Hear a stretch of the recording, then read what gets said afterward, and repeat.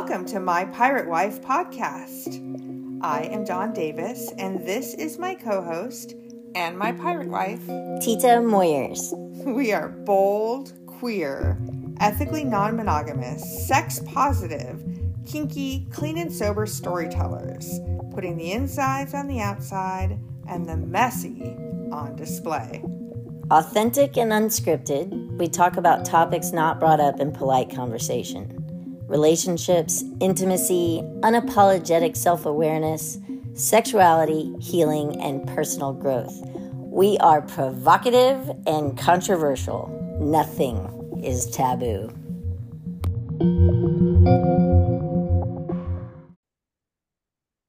Hi, Vida. Hi, Vixen. Good to see you. Nice to see you. I have a question for you. Pray tell. What is your favorite part about your relationship with me? My favorite part? Yeah. I mean, there are lots of my favorite parts. Do I have to sum it up in one word? No. You can elaborate for hours about how great you think I am. Of course. Well, I love our communication. That's what makes us solid, is we have great communication. We have ruptures, we have arguments, we have little tiffs, but we repair them through good communication. Sometimes with a little bit of a break, but I love our communication. That's why we're the way we are together. Is that your favorite thing? I think it's my favorite thing because I feel like I can do and say anything and that we can get through anything because of that. Do you have examples? Yeah. Just last week, you shared with me some of your fears, which were actually directly related to my own fears that I had shared with you. And it caused me more anxiety unnecessarily. And I thought that they should have been better shared with someone other than me. Mm-hmm. You got mad. I got mad. I thought you were out of line. Yeah. Yeah. And so I told you that I needed some space and let you know that I was mad, but I also let you know I wasn't going anywhere and that I loved you. Yeah. And that I just needed a little bit of time. And we came back and you apologized and recognized why I would be upset about that. And, you know, we talked it through the other side. May I talk a little bit about my apology? Yes. So I have my apologies, the way I make amends for my behavior, because I want to take responsibility for what is mine. I want that. I want to admit when I'm wrong. I want to humble myself and recognize that I need to grow. I think that's another thing that makes us solid, is knowing when to apologize or how. Yeah. And I want to be able to do that. I don't always know when I have a part in something that I need to apologize for. So, right. You know, if I don't know, I can't take responsibility for it. And I need outside help sometimes. But I have a kind of a formulaic way of making amends for things where I don't say I'm sorry, because that I think is an overused phrase, and we'll get back to how I need to use those words. But I say I was wrong, or you know, I didn't mean to hurt you. My words hurt you, and I wish that hadn't happened, or you know, some other way of saying it besides I'm sorry. In fact, you know, I have a whole coaching program called Not Sorry. Yes, I know. And sometimes that's just what I need to hear. Right. But I also was going to say something. I really don't like it when people say, well, I'm sorry that you feel that way. Because Right, because then it's about you, you're the mm-hmm, problem. Yeah. yeah, But I do say, I was wrong I was when I insensitive. did whatever. Yeah, I was insensitive. It was not thoughtful. Um, and then I like to ask if there's anything I have forgotten. Mm-hmm. And in cases from long ago, that's useful. Or, is there anything that you would like to say? Is there anything else that you would like to say? Sometimes fits. And then what can I do to make it right? Right. So those three pieces, I was wrong for whatever. Um, is there anything I've forgotten? And what can I do to make it right? Is like a whole apology. It's not just Right. flippant, oh, sorry, or whatever. It has more meaning for me. And you just want me to say sometimes, I'm sorry. Sometimes, yes, I just want to hear a fucking I am sorry. Yeah, because I think for you, before we talked this out, you thought that I was deflecting Yes. and not taking responsibility because I wouldn't use those specific words. And here I thought I was doing this great elevated thing, and you're like, just fucking say you're sorry. I mean, I told you, and you were like, oh, that's what you want to hear. Yeah. And I said, yes, I just want to hear, I'm sorry, I love you. Another thing about making amends is, and this is probably why you really don't like I'm sorry. People say I'm sorry, and then they just continue on with the same behavior. Making amends is actually changing your behavior. And I've said to you before when you've asked me, what can I do? Like, what can I do to make this right? And I've said to you, don't do that again. Mm-hmm. Try and be more conscious and thoughtful of your behavior or what you say when you say it, and I know that you take that to heart when I say that. Of course we're going to fuck up, of course we're going to say shit we don't mean, and it just happens. We're human beings, of course we are. But if you continued on and we're just like, oh, I'm sorry, I'm sorry, I'm sorry, and you continue to hurt my feelings, then we'd have a problem. Well, we wouldn't be here. I liked something about the way that you asked me too. You said, do you want me to just listen? Do you want me to explain? Do you want me to deflect, defend? Which of course I knew you didn't want that. Of course, we were joking about it. Yeah. But yeah, I want to know what it is that you want out of this conversation, because in the past, so this is both of us learning each other. Yeah. In the past, I have said things or responded in such a way that escalated you even further. Yes. That made you even more angry. And I don't want to do that. I'm not trying to push your buttons. I'm not trying to piss you off. I'm Antagonize not trying. me. Yeah, that is not my style at all. And so, before we had a conversation, we were texting, and I said, what is it that you would like from me to have a successful conversation? Do you want me to just listen?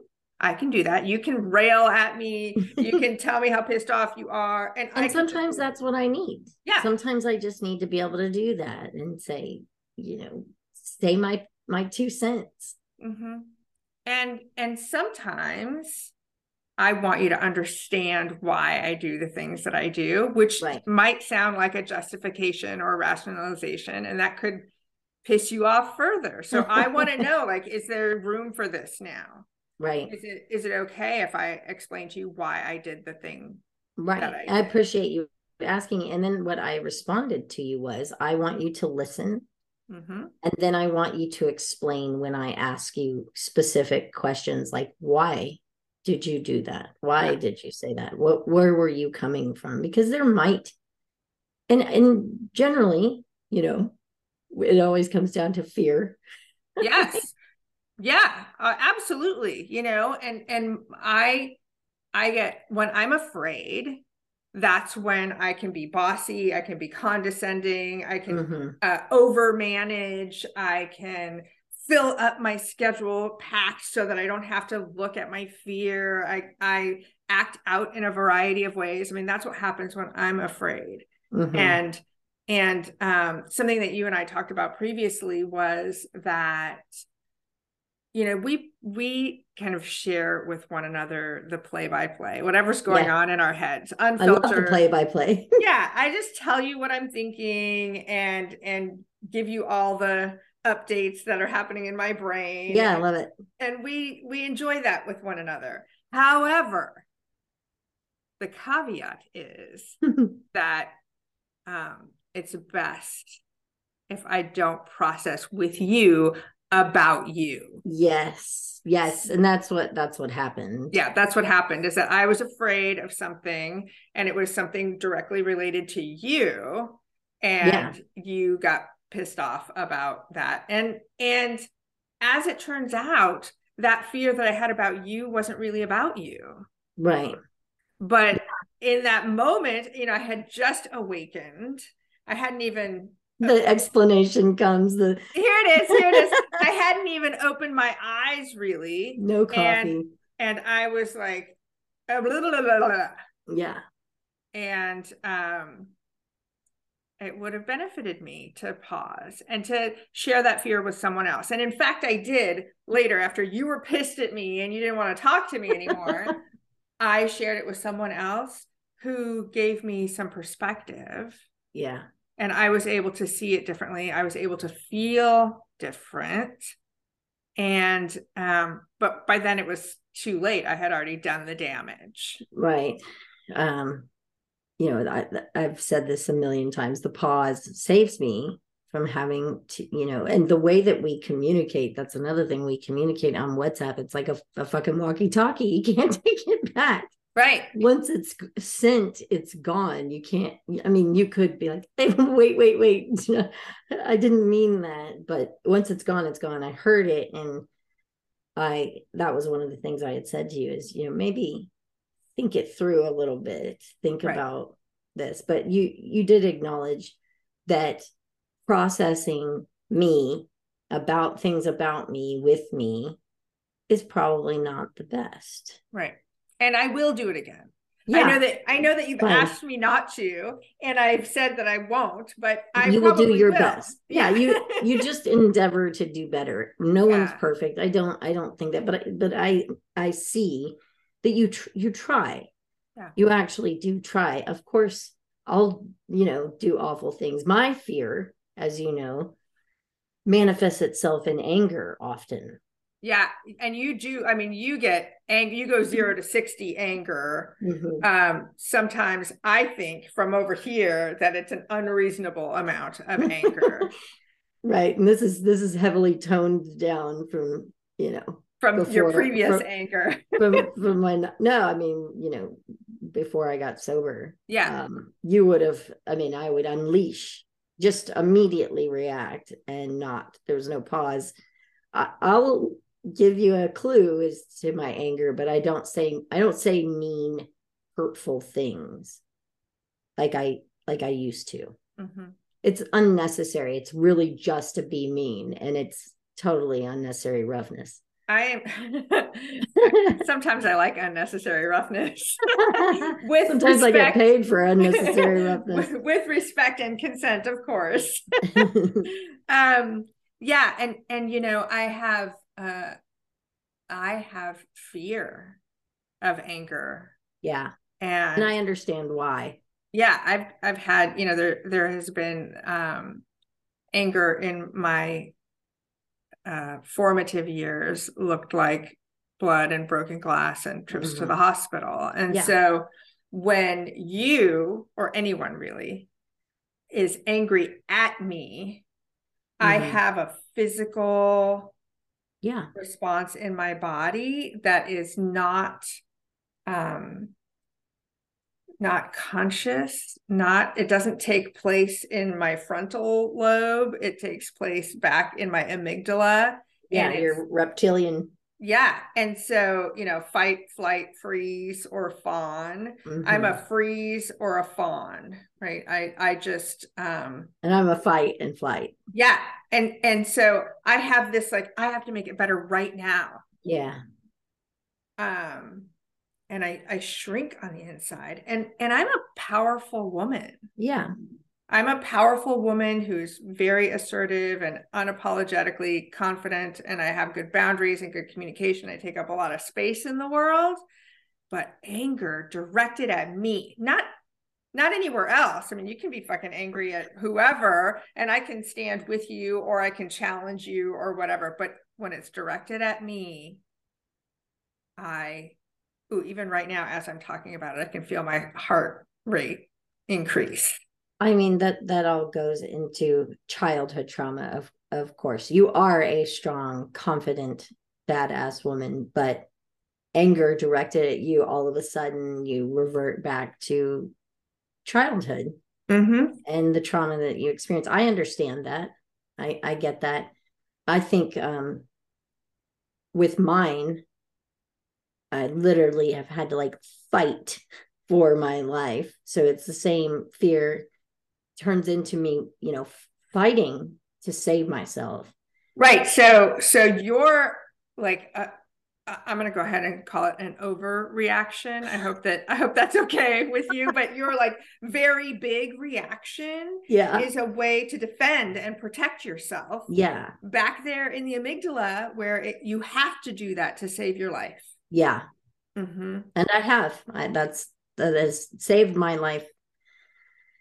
I don't know if I should talk about this, but I will. At one point in time, I was kidnapped, beaten by 4 men with pistols, robbed and thrown out of a moving vehicle. And I went honey badger fucking ape shit, and it saved my life. Yeah. They were going to kill me. I don't know. There's no background to that story. I don't think we need the background. I mean, the truth is that you had to do that to save your life. I just remember thinking, thank God I'm me. Thank God I got this in me, because I just went totally apeshit. And they were like, "Oh, fuck, throw her out of the car. Like, we can't even deal with this crazy bitch." I just fought for my life, and it was terrifying. But I remember feeling like, I am so glad that I am me. Yeah. This, it's no accident that you and I end up together, right? You with your anger response and me with my fawning response. Right. We're like magnets drawn to one another. Right. And which could be detrimental if we didn't have this communication that we have. It could be really gnarly. It could be toxic. This is what humans do. We recreate circumstances that we are familiar with. Our brains have, your plug fits into my socket. I'll stick my plug in your socket. Please do. I especially like that grounding prong. I was going to say a 3-pronged situation. Yes. Triple penetration. Exactly. But yeah, so you and I are destined to be drawn together because we have those puzzle pieces that fit. And the good news, right? The bad news would be that we would probably kill each other. Right. The good news is that you and I are both clean and sober. We're introspective. We do this work on excavating our insides and talking about it, having emotional intelligence, being willing to admit that we're wrong. Yeah. So I would have to agree that it's my favorite part about us too. Is it? Yeah. I mean, besides the sex. I was gonna say, because that is definitely an aspect of me that cannot go unsaid. But yeah, I mean, I think that, and that's why we do this podcast, right? Because we have I do think that this is exceptional communication. I think that what you and I do together is noteworthy, and I want to share it with people. I want others to have the opportunity to experience it between us, but maybe apply some of these right to their skills relationship, in their own relationships, romantic, platonic, at work, with their children, like everywhere. The ability to talk about what's really going on instead of reacting, defending, blaming, stonewalling, all of those things that keep us separate. Yeah, I mean, I'm learning, you know, I feel like I've grown emotionally. I've been sober 17 months. And I feel like I've grown emotionally like 17 years. Yeah. 17 months. But I can guarantee you I would not be able to have these conversations with you if I was not clean and sober, because I would, I mean, you can ask any of my ex-girlfriends. I was pretty dangerous, quite honestly. You know, I was volatile. Right. And that's the thing, you know, I'm this moth to the flame. You know, you do have this danger, you do have this volatility that is stimulating to my brain, my body, my physical responses like that. And you're just this side of, you know, the danger line, just this side, and your personal growth and your healing make it so that I can still have that touch of danger, but it's the same reason, like we said in the other podcast, the same reason why I like to ride roller coasters and why I can play with you, do bondage with you, is because I like to be scared. I do. I like to ride roller coasters. I like to go to haunted houses. I like to have the shit scared out of me, but I know I'm going to be okay. I know I'm going to be safe. I want to scare the shit out of you. I love that you scare the shit out of me. It's one of my favorite qualities, really. Well, and I think that roller coaster analogy is perfect for this scenario, because I also get that tingly, excited, nervous, kind of scared when you're angry. But also, I'm big now.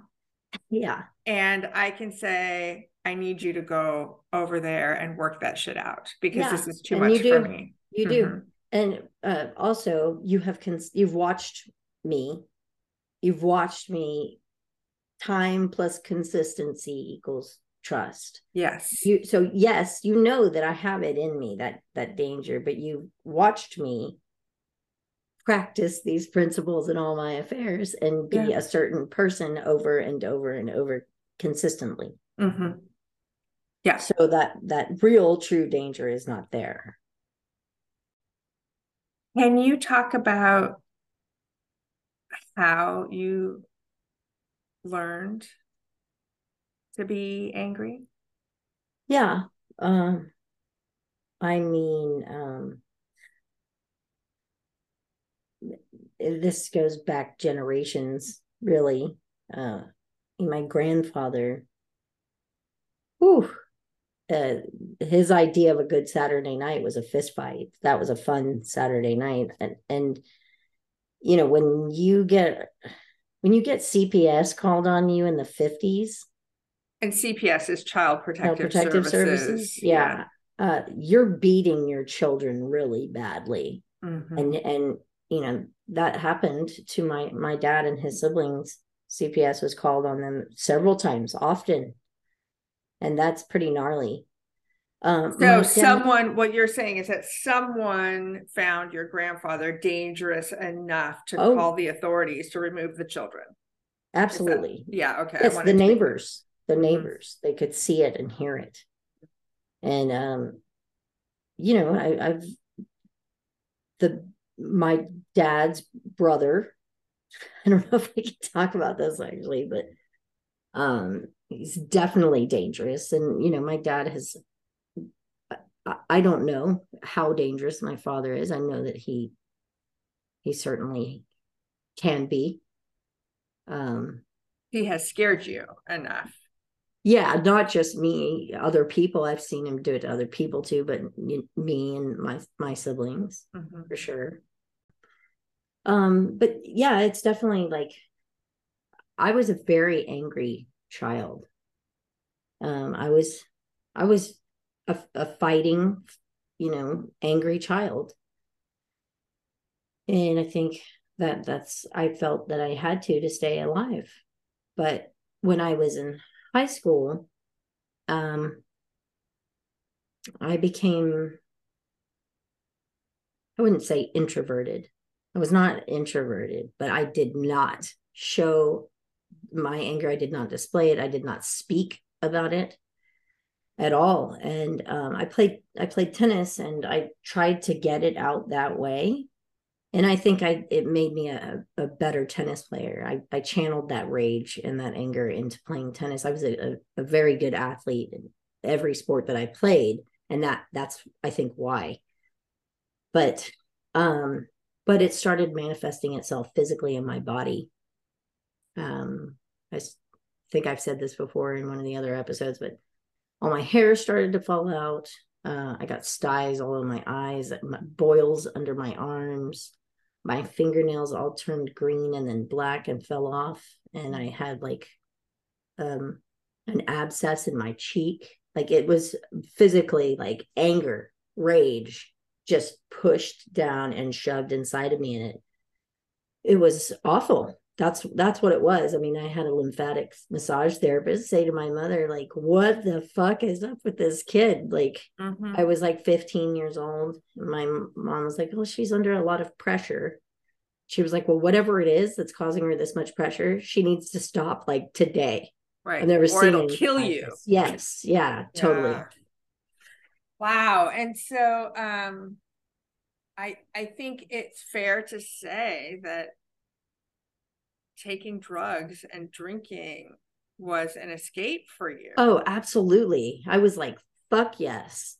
Mm-hmm. That's what I want to do. I mean, totally being a heroin addict. Yeah, I didn't have to feel that. I just numbed out and Yeah. I was happy to do it. So for me, growing up in a household where there was violence and sexual assault and danger, and the grown-ups were not protecting me, I was encouraged, and the behavior was modeled for me to go along and Mm-hmm. smile and pretend like everything was okay. And um, with the sexual assault that happened, I was taught that my body was a commodity. Mm-hmm. And so, how that played out for me was that I uh, found myself as a young girl who was drinking and taking drugs. I found myself in situations with boys and men who were predatory, Mm-hmm. who were just waiting for me to be incapacitated. Yeah. Um, and I this is traumatizing, but I'm going to share it. So if anybody is having, feelings about this kind of conversation, dip now because it's just going to Dip. get worse. Mm-hmm. But I remember a time when I was a teenager, I don't know, 16 years old, and I was drunk and I was walking around in downtown LA by myself, and a car full of boys rolled up and they had beer. And Mm-hmm. they enticed me to get into the car. I had a couple of choices. I could have said no, but I really do think that they would have dragged me into the car. Mm-hmm. So better to go along and pretend like I'm having a good time. And I got in the car with them. I wasn't alone, actually. There was another young woman who was walking with me, I remember now. And she had to come along too or get left by herself. So I put her in danger as well. And we ended up in an abandoned house with all of these guys who were drinking and getting drunk. And I knew that if I did not find the one in charge and sidle up to him, that I was going to get gang raped. Yeah. And so that's kind of how, and that's just one story, but that's kind of how I maneuvered through the world with anger and alcoholism and drug addiction and chaos, is that I just kind of offered myself up to keep myself safe. And that it's so sad to say that. Yeah, but it's true. And to know how many of us have that experience. Anyway, I've been clean and sober for 30 years, since I was 22. And I still find myself doing that fawning behavior, not in the same circumstances. Right. I'm not walking down the street by myself in LA in the middle of the night. Right. But when I feel like I'm in danger, an overreaction, feel like I'm in danger, you know, like if somebody's mad at me, for instance. Like mine? Yeah. Then I fawn. I'm like, I turn myself inside out to try to make that person happy. Because if I don't, I feel like my life is in danger, even if it isn't. Old trauma. This is how old trauma plays out. And we all have our own old trauma, and it's all playing out all the time, everywhere. I don't think that you do that with me. On the tiniest level, I do. On the tiniest level, where I want you not to leave me. Right. I want you not to reject me. I want you not to abandon me. So please love me. Please don't be mad at me. And that's all. Like, I don't need to fix this. Right. You know? I think that's changing. I think when we first met and we were first together, yes. Much more so. Yeah. Now, and that is why when I talk to you and tell you I need space, I make sure that I say, I love you. I'm not going anywhere. I just need some space. Like, I'm not leaving you. I'm not going anywhere. And I had messaged you because one of our recent episodes, Fired from Taco Bell, I messaged you and said, I just wanted to talk to you so that you're not getting fired from Taco Bell over there. Yeah. And that's important. I do need that. I do need for you to say that to me. And I want that assurance also. Right. And I was going to say, and when you feel triggered and traumatized, I can reach out to you and be gentle with you and remind you that I love you. And I think you're right that in the beginning of our relationship, over a year ago, that we were more reactive to one another. Yeah, totally. We didn't know each other the way that we do now. Right. And I broke up with you 3 times in the first few months. Yeah. Because I thought you were dangerous. Yeah. Right? Here I was, moth to the flame. I'm attracted to you. You were newly sober and kind of out of your mind. I mean, quite honestly, I probably was still quite dangerous. You were. Really. You were. And so I pulled back. I wanted to be close, but you scared me enough that I had to leave. And so that was repeated a few times, and sorry about that. But, here we are now, because we continue to learn each other. We continue to be vulnerable. We continue to trust one another. And I love us. I love us too. What I feel really great about is I feel always that we can always talk it through to the other side. Always. Yeah. And here we are at the other side. I love you. I love you.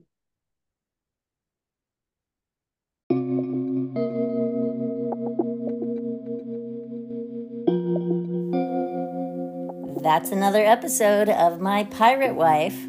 rate, review, and follow the podcast, and share it with someone you know. Dawn Davis is a certified comprehensive sex educator, an intimacy coach, and a confidence specialist. Tita Moyers is a professional dominatrix, an extreme body modifier, and a 12-step enthusiast.